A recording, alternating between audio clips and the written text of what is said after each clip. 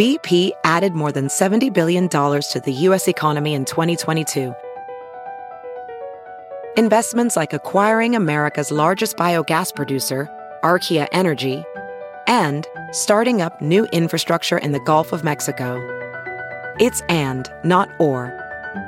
See what doing both means for energy nationwide at bp.com/investing in America.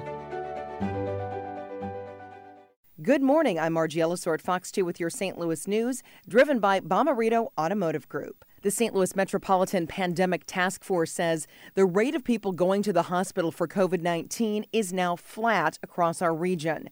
In the counties surrounding the city of St. Louis, there are 961 confirmed cases in Illinois with 59 deaths. The Missouri Department of Health website reports 7,303 cases.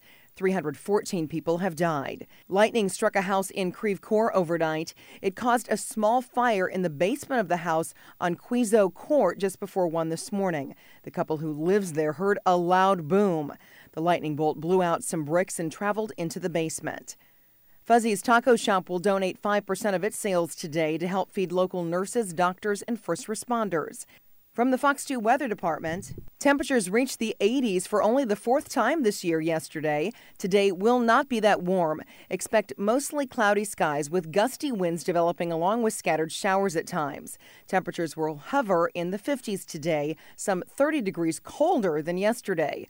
Showers will come to an end late tonight with lows dipping into the mid-40s. Then a beautiful stretch of days sets up for tomorrow through Saturday.